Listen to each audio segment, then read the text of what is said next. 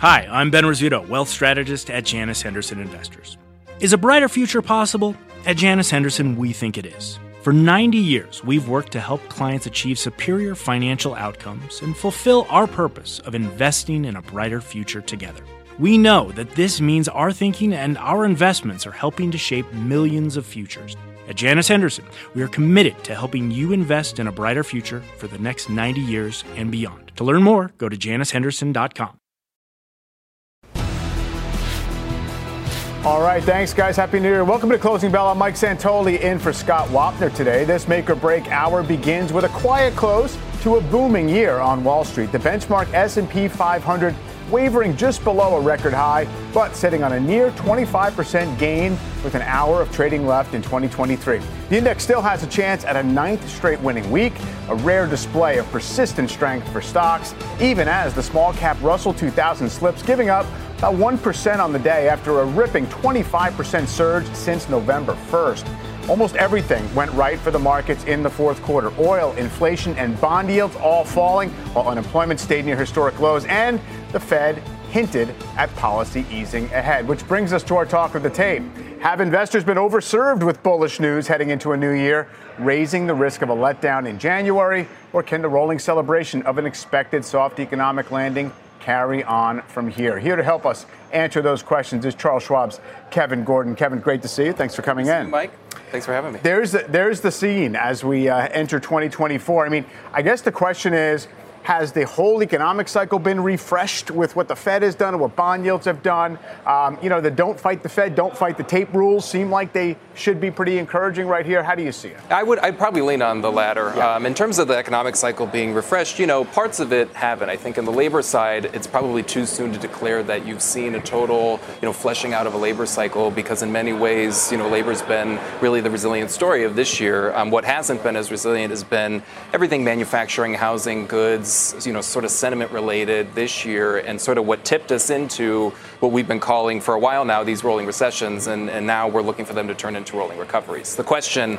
as you head into 2024 is how much of those are sustainable, because we had some earlier this year, some sort of hints of recoveries. Those turned out to be head fakes. And then on the flip side, how much of the labor weakness actually comes into play. So I think that the good news about 2024 is that you probably get answers either way in terms of how much monetary policy actually affects the labor market, whether it is long and variable lags this time, that are going to hit, or if they don't. If you get to, I would think, past the second quarter and you don't see a material pickup in the unemployment rate, you don't see payrolls go negative, then you could probably start to say and confirm that this cycle is probably the most unique when it comes to the Fed hiking.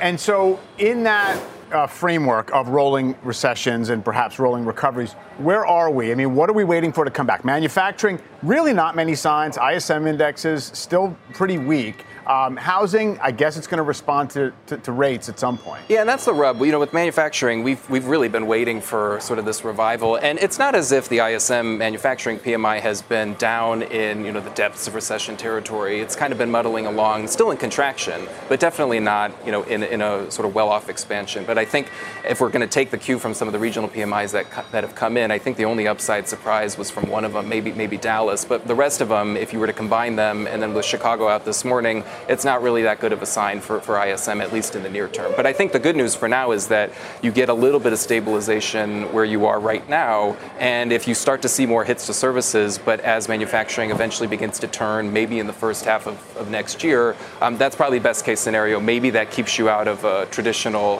NBER-defined recession. But I would look for those signals, because if you were just looking at something like ISM, or if you were just looking at something like the leading economic index from the Conference Board, you would say, yeah, definitively in a recession. But the unique nature of the cycle is that that's where all of the stress was sort of concentrated as you came out of the pandemic, and all of the sort of excess associated on the goods side and the housing side. But you've had the offsetting strength from services. So I would keep that dynamic in mind, sentiment versus hard data, manufacturing versus services. You started by saying you would lean on the latter factors, which would be, don't fight the Fed, don't fight the tape. Now, the market has had a very strong response to what the Fed did and what yields have done in response.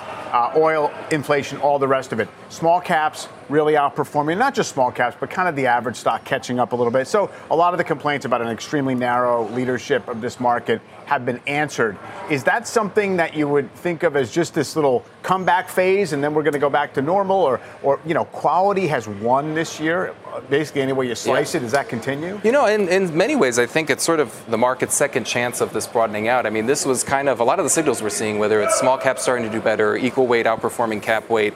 These were sort of the tides that had started to shift in midsummer, and then that proved to be a head fake. You had the correction from the end of July, into October. So I think it's been a nice little refresh, and in many ways, maybe a better setup for areas like small caps because they took out their bear market low and did something they'd never really done before when you get a year off of a bear market low like we did in 22, breaking through that low. So in many ways, not only has the valuation picture maybe improved for them because they sold off again, but now that you're getting more clarity on the monetary policy front, the tide seems to be shifting for the Fed and what they're signaling ahead. And also, I think for the broader economy. I mean, I think that if the Fed is only cutting rates a few times next year and sort of comfortable with the overall growth backdrop, productivity continues to improve, unit labor costs come down, that's sort of a nirvana scenario for the real economy, but also for the market, because it would signal that, this economy can handle a lot more than maybe a lot of people anticipated. So I would look for that signal as you turn into the year. I mean, sentiment sure is a risk. I think, we've been highlighting that for a couple of weeks. It was the same risk on the opposite end that we were talking about, I think you and I at our Impact conference in late October.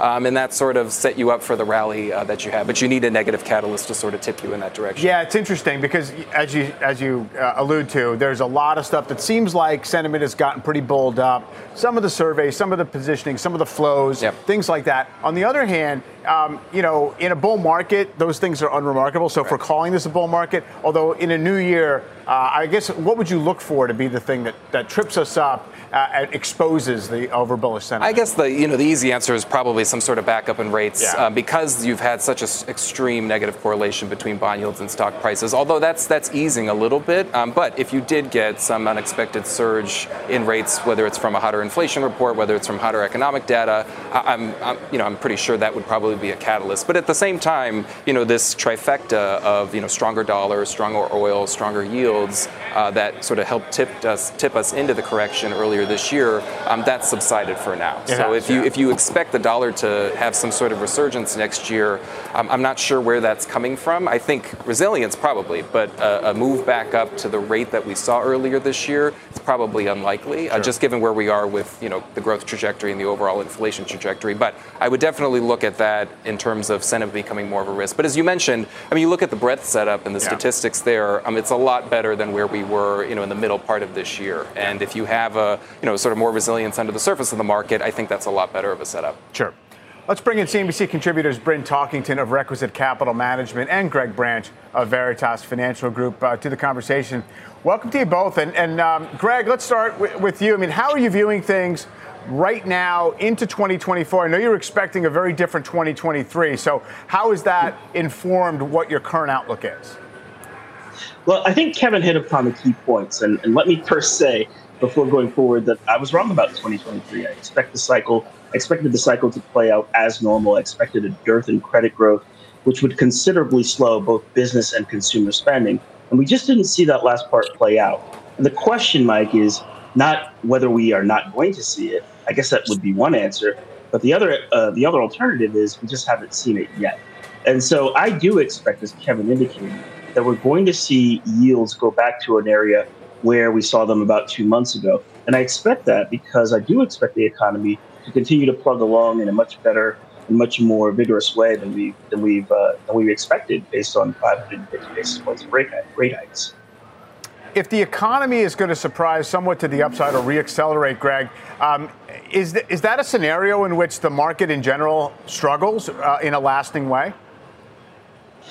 I do actually think that. And the reason I think that is because I think the economy will play into neither of the scenarios that the bull narratives are expecting. So there's really two bull narratives right now. There's the narrative that the Fed will cut because they can.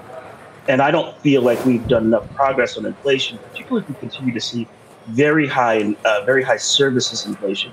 And I think that all the labor numbers predict that we will. The other scenario is that the Fed will cut because they have to, because the economy is slowing to a degree that would force them to reinvigorate. And I don't think that the data points to that either. I mean, when we're getting mid-single digits GDP, I don't see a scenario we can paint where the Fed will have to step in with cuts to reinvigorate the economy. So I think the key here will be the Fed. Much like I said in 2021, I expect that what they've said recently, which was very different than what they were saying a few weeks ago, I expect that we'll see a departure from what they've said or indicated in the dot plot and what they actually have to do. Bryn, I know you're also focused on what the market has kind of implicitly taken credit for in terms of what might come next year with this game we've seen in stocks, with where yields are, and I guess with how people are projecting the current environment. So how do you view it? What's priced in, and how do you think it perhaps be different? Yeah, I mean, what's priced in is the most important question, because you never know what multiple for a company, a sector, an index, the overall market will pay. I do think, though, within small cap growth, within the high beta names, within biotech, just this huge move you've seen simply because rates on the long end have come down, that to me is not sustainable. Because once the rates have come down, you actually need to have fundamentals catch up. So I do think within that area, that's overblown. But I think what's interesting, Mike, is as you were talking to Greg about the Fed wants the economy to cool, but really the Fed was trying to cool inflation. And typically you get inflation because the economy is overheating because there's too much lending in the system. But this has been such a unique cycle that wasn't the case. And so we had all of these outside inflationary forces that we've all talked about. But so I can see now that you can see inflation is coming down. So it doesn't necessarily mean that because inflation is coming down because they were for different reasons, that you actually have the economy need to cool that much. And so, I mean, that to me is the big juxtaposition right now, is that how much of the economy do you actually need to cool? Because we didn't have those same ingredients that we have in a traditional tightening cycle. So I still think that people need to look at a different playbook. We also still have so much fiscal stimulus to me, and that's what I underestimated last year, is the trillions and trillions of fiscal stimulus that will continue to make its way through the economy. Whether that's inflationary or not, it hasn't been so far. We'll see. It seems to me, Kevin, that part of the reason the market has celebrated, especially since the December Fed meeting, is that came right after another encouraging inflation report. And it seemed to release investors to treat good news as good news. Because if inflation is doing what we want it to do, growth is okay. Yep. And if the Fed is basically saying we no longer feel like we need to get unemployment much higher to do the job on inflation, that brings up the Nirvana 1995 scenario where, hey, guess what? We don't need as much labor market slack as we thought we did, and we can maybe tweak rates lower, if not slash them. Yeah, I think that's the key. And to the point about, when we got the November report and we started to get, a string of good inflation reports, whether it's CPI or PCE, if you start to annualize the data over a 3 or a 6 month period, a lot of the core metrics are hovering around 2%, if not lower. And Powell made this really clear in the December meeting. They want to get sort of to the point where they're not restrictive before you break below 2% for their targets. So there is the risk of sort of, undershooting, but I don't think that the risk is sort of sitting right in front of us right now. But yeah, I think you need to keep in mind the fact that if you're going to look at a cycle like the 90s, you had wage growth that was relatively strong, kind of in that 5 to 6% range like we have right now, but productivity growth was really strong. Unit labor cost growth had come down. So the whole notion, I think, of real GDP growth sort of getting out of the bag again and that inherently being a negative thing for the market or the economy, that's just one side of the story. If you have a nice offset of productivity growth that is doing a lot better, which we're pretty bullish on for the long term, and unit labor costs coming down, which they've reversed at a lower at a pretty quick pace, then that's a better backdrop. You don't have to get down to 0 to 1% and sit at sub-trend growth for GDP, in perpetuity in order for the Fed to be happy. And Powell's mentioned all of this. So I think that the signaling they're doing now is sort of looking ahead to what is likely to be the case at some point in the middle of the year, where you still have a better productivity backdrop and you probably still have okay economic growth, assuming you don't get more breakage in the labor market. Right. And Greg, what are the ways that you would actually implement in an investment terms what you expect out of the macro here? I mean, what themes or what parts of the market feel as if that they're kind of under or over levered to what you expect? So it goes back to something that Kevin was saying. I don't see an identifiable catalyst, a very clear identifiable catalyst in the first couple of months to support my bearish view. And so that means I've had to increase my exposure. And so as I increase my exposure, I'm looking for things that haven't participated to some degree. I mean, there's really three buckets of things that we've looked at over the last couple of months.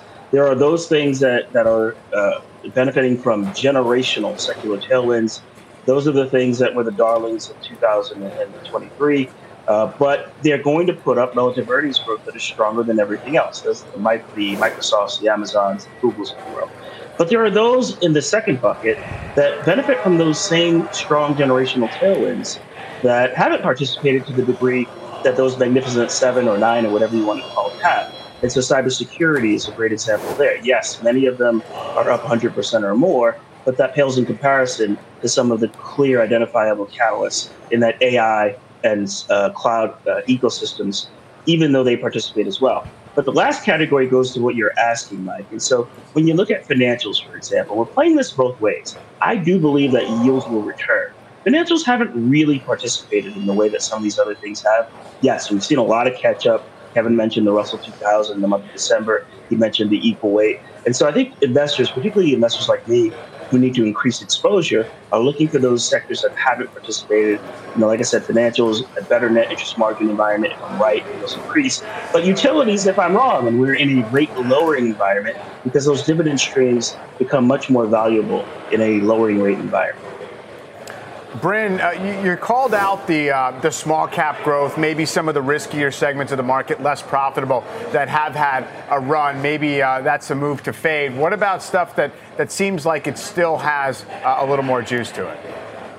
I mean, I think part of it is you have to, stick with your dance partner. And I think that NVIDIA will continue to dominate. AMD, which I don't own, but once again, Jensen or Lisa Su, I think will continue to move into that AI space. And so I think the area where there's strong leadership, especially like Microsoft, NVIDIA, and AMD, those will continue to be outperformers in tech. I also like generally, covered calls, the strategy wasn't a great strategy this year because the market was up so much, you kept getting called away. I think 2024 will be a little bit more subdued. So a great time to sell calls against the tech stocks. And I think also putting together an overlay to look for companies with high free cash flow yield. That's going to put you in healthcare. It's going to put you in with like AbbVie, Gilead, Bristol Myers, energy the same way. So I think you have to be more strategic in picking your spots this year instead of just generally having, let's say, the S&P 500, I think, or the NASDAQ. I think there'll be some other ways and some individual names and some strategies that outperform that.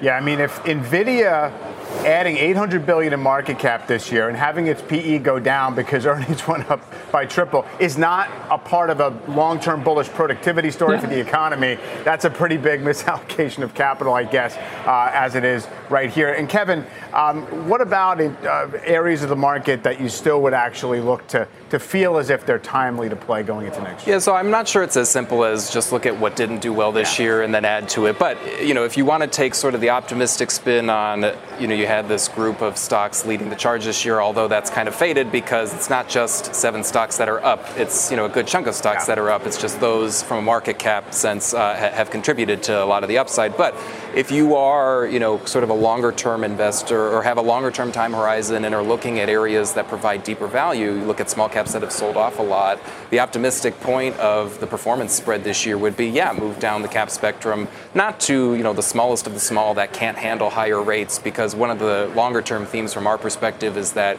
even if we're not in a higher for longer nominal Fed funds rate scenario, it's probably higher for longer in terms of real rates. I think that's the goal of the Fed. And that's very different from the period that you had from the financial crisis up until the pandemic. So once you start to settle, out of hopefully what, we've called rolling recessions kind of into a more normalized economy, maybe the market becomes a little bit more normalized too, and you start to see better participation down the cap spectrum. But to Bryn's point, it being strategic and maybe having more of an active mindset, I think makes a lot of sense, because even if you saw some of the air come out of those high flyers this year, that puts a little bit more downward pressure on cap-weighted indexes, and it makes it a little bit harder if you're oriented around that index, and not as much if you're oriented around an equal-weighted index. So a way to think about it, but I don't think it needs to be this binary outcome in 2024 where it's the high flyers losing everything at the expense of the rest of the market. I agree. We've gotten so used to thinking of it as a zero sum, and typically the market doesn't quite act that way for very long. Kevin, Greg, thanks very much. Bryn, we will see you soon in the Market Zone, and Happy New Year to all. All right, let's send it over to Pippa Stevens for a look at the biggest names moving into the close. Hi, Pippa. Hey, Michael. Lyft and Uber are under pressure today as Nomura downgrades both rideshare stocks. Uber goes to neutral from buy, though analysts raise their price target $3 to $62 per share. The firm is cutting Lyft to reduce from neutral, saying its growth could be limited due to shrinking market share and low profitability compared to peers. And Fisker is firmly in positive territory after the EV maker said it grew deliveries by over 300% from Q3 to Q4. The company cited strong demand for its Ocean SUV and says it will announce a plan to keep the momentum going in January. Shares up almost 20% today, but still down 75% on the year. Mike? Yeah, up 18% to $1.80. All right, Pippa, thanks so much. We are just getting started. Coming up, an incredible retail run. One name surging nearly 300% this year, outperforming all of the mega caps, including NVIDIA's triple-digit gain. We'll reveal the name and find out how to play the sector in 2024 with one top analyst. We are live from the New York Stock Exchange. You're watching Closing Bell on CNBC.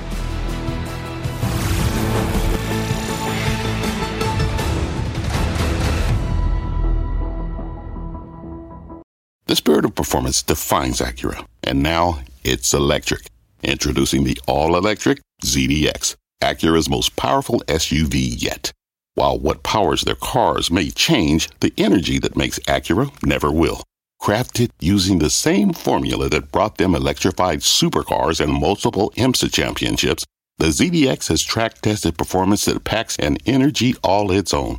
With a premium Bang & Olufsen sound system and up to 313-mile range on a single charge, and a Type S variant with an estimated 500 horsepower, the ZDX is everything they said electric could never be. It was built with the driver in mind, just like Acura's been doing since the beginning. We could talk all day, but the only way to experience this electric performance is to drive it yourself. Unlock the energy and order yours at Acura.com. When it comes to your finances, you think you've done it all. Saving, researching, investing. Now you can take those investments to the next level with Yahoo Finance, our sponsor today.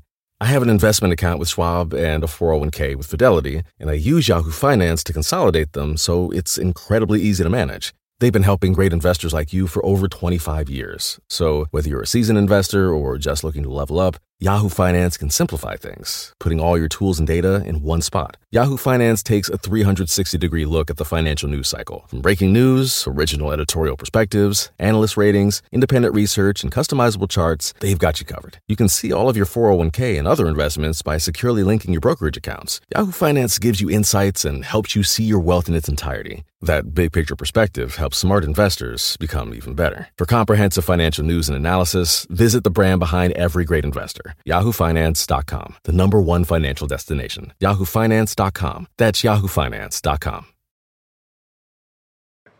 One retail name has been a clear standout this year. Abercrombie & Fitch, handily outperforming its peers, shares up nearly 300%. The retailer even managing to beat out AI darling NVIDIA with its more than 240% gain. Abercrombie is having its best annual performance since going public in 1996 and is the best performer in the S&P 1500 index. It is a sharp pivot from last year when shares were down 34% for the year. Abercrombie up about $3 billion in market cap. NVIDIA, of course, up $800 billion, but percentage gains don't lie.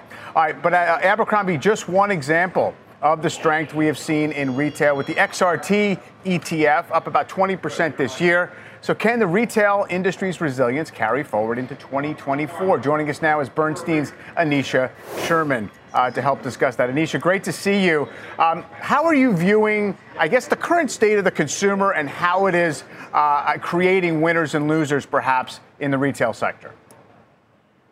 It's very bifurcated. So this year, we saw the kind of stabilization of the low-income consumer who really suffered last year from the rise of inflation, from the rise of food prices, from the rollover of some of the COVID benefits. This year, we've seen more of a stabilization there. But what we've seen is the middle-income consumer is more squeezed and is trading down. So some of the more value retail names have benefited from that, like the off-price names. But some of the more middle-income stocks, like department stores and vertical brands, have suffered.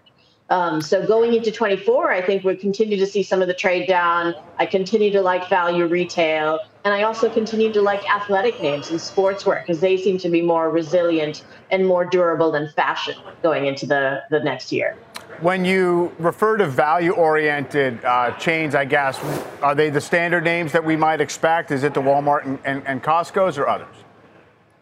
I think it's those. I think it's also the off-price names, the TJX, Ross, Burlington, Five Below has been another one that's outperformed. So any names that kind of focus on that consumer that's squeezed in the middle, that's offering them a better value proposition for holiday, for gifting, and for general purchase than what they might find at a department store.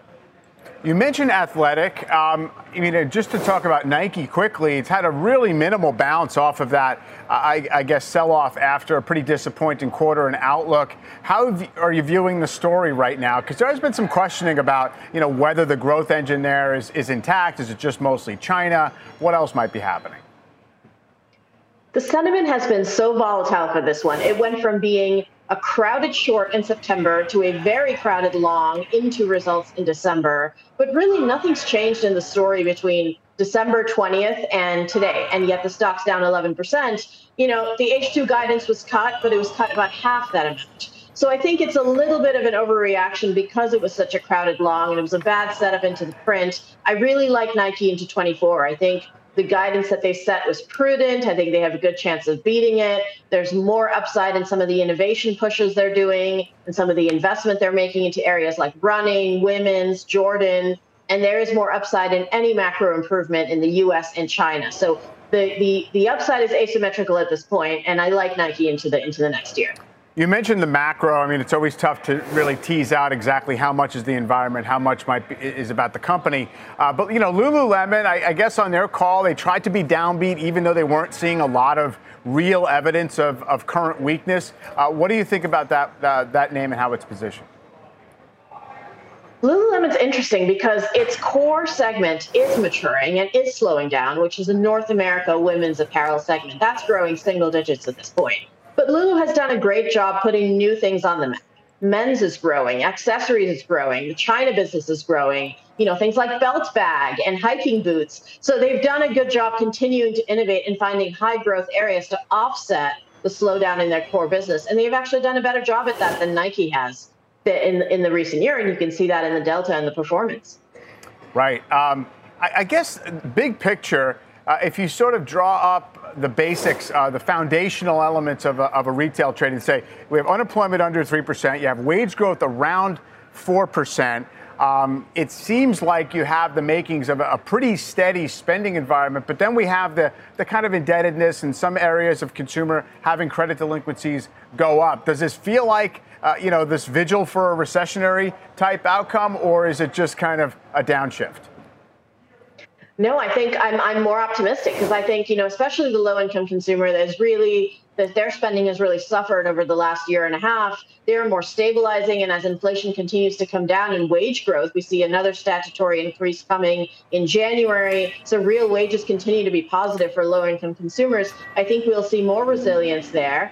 And the middle income trade down, we're going to see another couple quarters of it, and then we start lapping it. So I think we see more stability there as well, kind of into the summer and into the second part of the year. So I think it will be a story of more resilience because we're not seeing a big downshift in spending. We're seeing more kind of stabilization and slight growth at this point. Anisha, thanks so much. Appreciate your perspective today. Thanks. All right, up next, the major averages still in the red, though there has been a little bit of comeback from the intraday lows.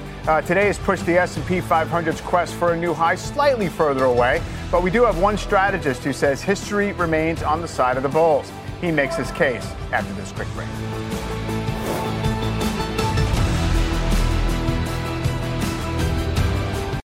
From their innovative practice facility to unmatched views from the fairway, the PGA of America is helping lower scores and elevate fan experiences with 5G solutions from T-Mobile for Business. Together, we're using AI-powered analytics to expand coaching tools and bringing fans closer to the pros with 5G connected cameras. This is game-changing innovation. This is the PGA of America with T-Mobile for Business. Take your business further at T-Mobile.com/now.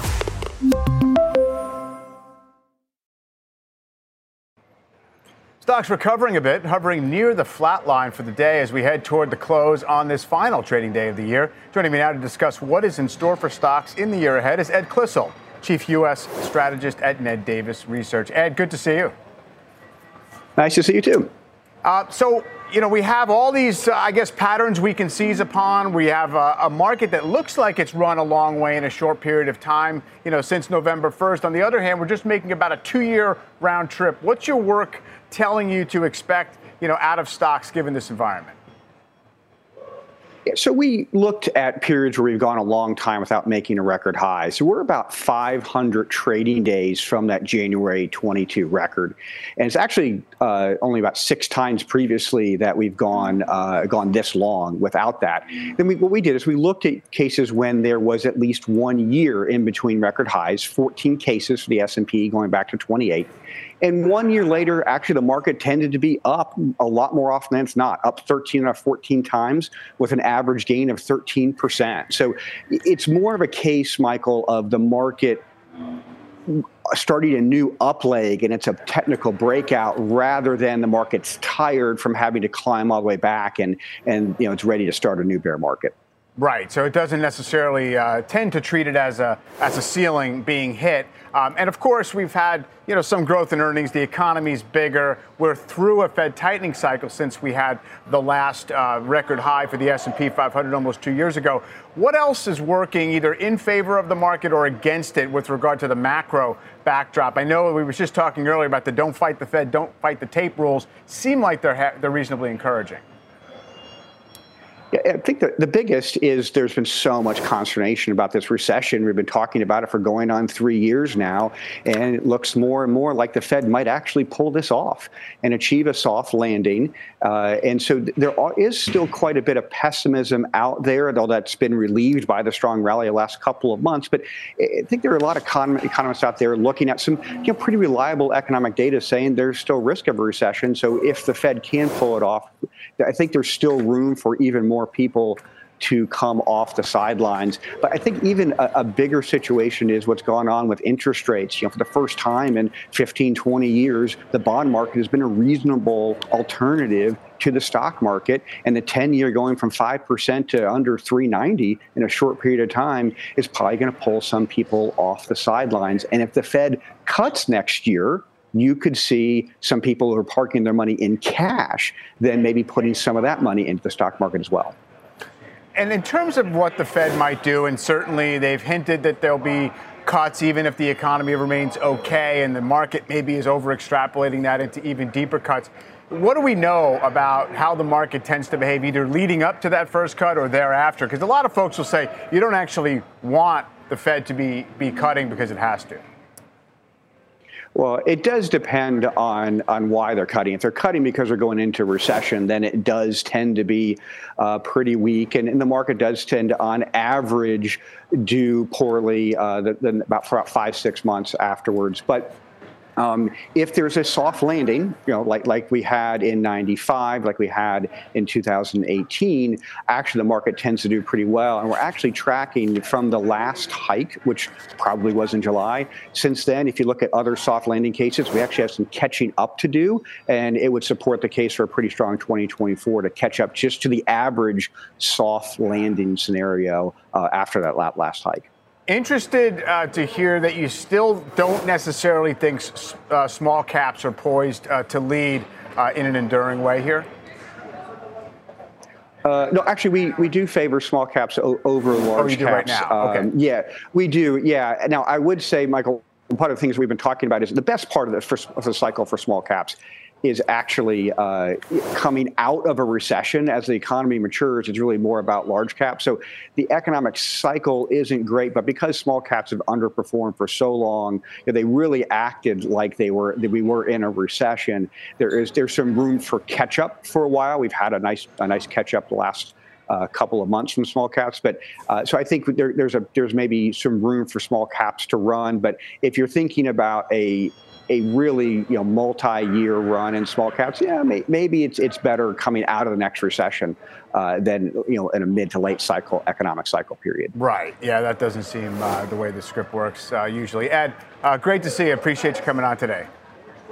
Thanks for having me. Ed Happy New Year. Happy New Year from Ned Davis Research. Straight ahead, we're tracking the biggest movers as we head into the close. Pippa standing by with those. Hi, Pippa. Hey, Mike. One group of stocks dropping today, but popping this year. We'll bring you the names right after the break.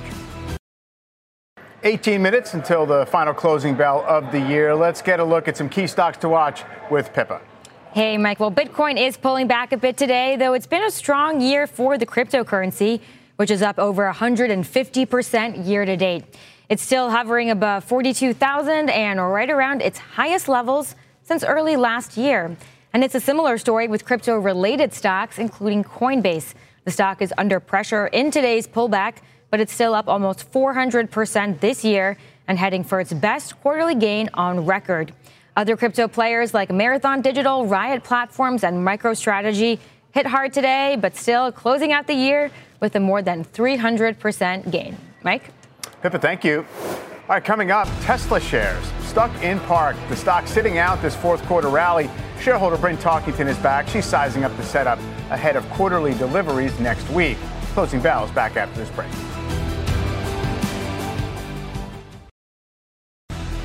Up next, don't call it a comeback. Unprofitable tech companies staging a rebound this year with one highly shorted stock soaring more than 400%. The name and the details behind that big move when we take you inside the market zone.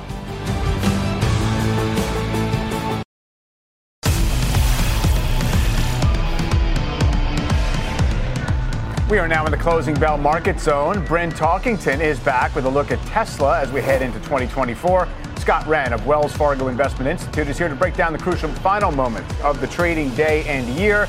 But first, we get to Kate Rooney, who has some news on BlackRock and its widely anticipated Bitcoin ETF. Kate. Hey, Mike. So BlackRock just filed an updated S1 for its ETF. It added 2 authorized participants. First one, Jane Street, the high-frequency trading firm. And then you've got J.P. Morgan, which some are calling out some of the irony there based on J.P. Morgan CEO Jamie Dimon and some of his comments around Bitcoin. There's also an updated S1 from Valkyrie, which has Jane Street as an authorized participant as well. But again, this has been seen in crypto markets and Bitcoin especially as one of the big catalysts for price moves, seen as a potential step forward in some of the administrative side of getting a Bitcoin ETF approved. But BlackRock updating that S1, and it looks like JP Morgan, Jane Street are going to be involved in the back end there. Mike, back to you.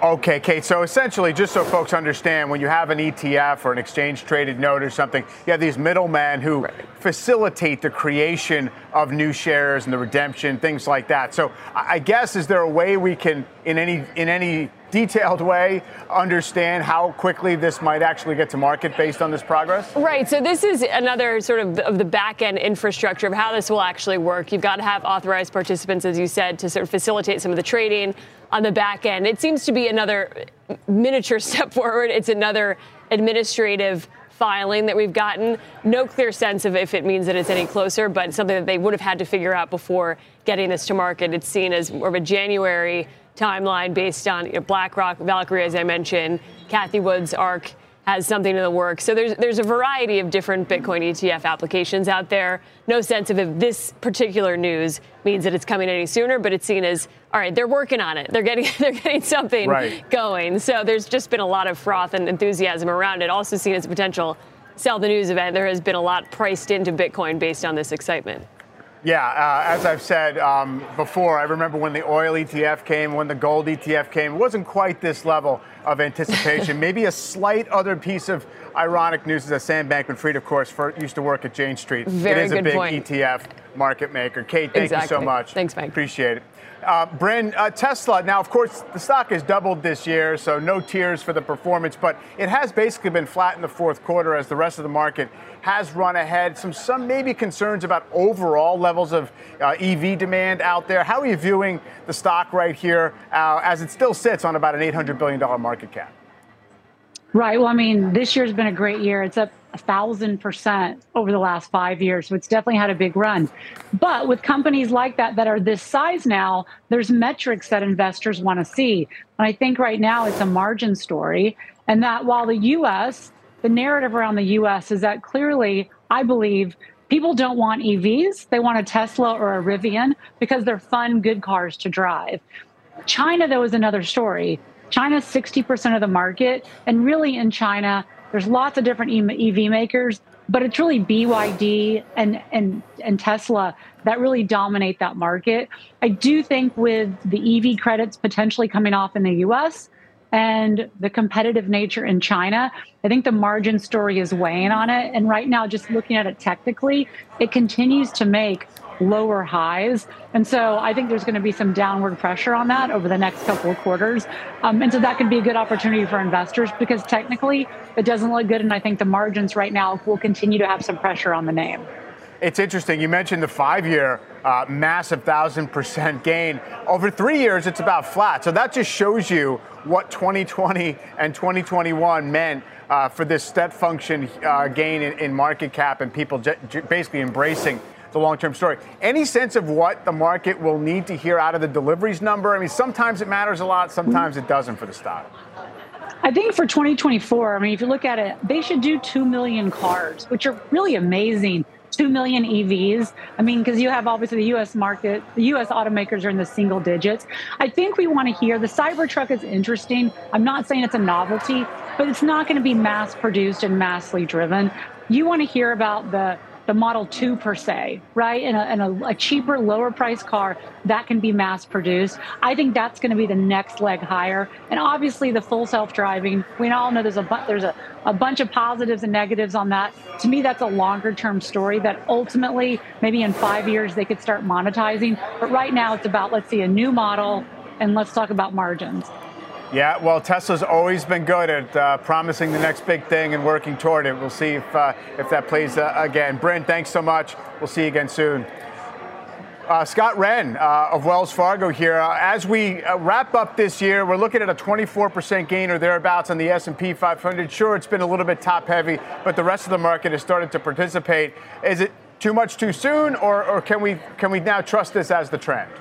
Well, Mike, I think there's a couple of problems going on, or a couple of potential problems going on. One is I think the market has some upside here because, let's face it, there's 150 or 170 basis points priced in terms of Fed cuts. We're looking for 2, maybe 3, something like that. And then also the consensus estimate on earnings, in our opinion, is too high. It's about 245. You're hearing some 250 numbers out there. We're at 220. So I think right now inflation is going to continue to come off. I think the market is overestimating how soon the Fed's going to cut and how much. And then I think they're also a little overly excited about the earnings growth for next year. Now, 245, I mean, it sounds aggressive, whatever. It's about a 10% gain off of what we're going to do in 2023. But if you look at where it's anticipated to come from, a lot of it is just big pharma companies that have massive write-downs this year. They're going to probably not have those next year and gain it back. And then you have communication services, which is Meta and Alphabet. And you have tech, which is Microsoft. So in other words, it's a lot of stuff that doesn't necessarily seem to rely on the macro economy being wonderful. Yeah, I think those big companies that have good earnings growth, clearly they've had a positive effect not only just on the earnings number, but also on the market as a whole. There has been some broader participation, as you mentioned a little bit. But, for us, if we look out at GDP, and I looked yesterday, and it looks like the consensus for next year's, 1.4, something like that, percent GDP. We're at 0.7. So I think that's part of it as well as the just economic growth.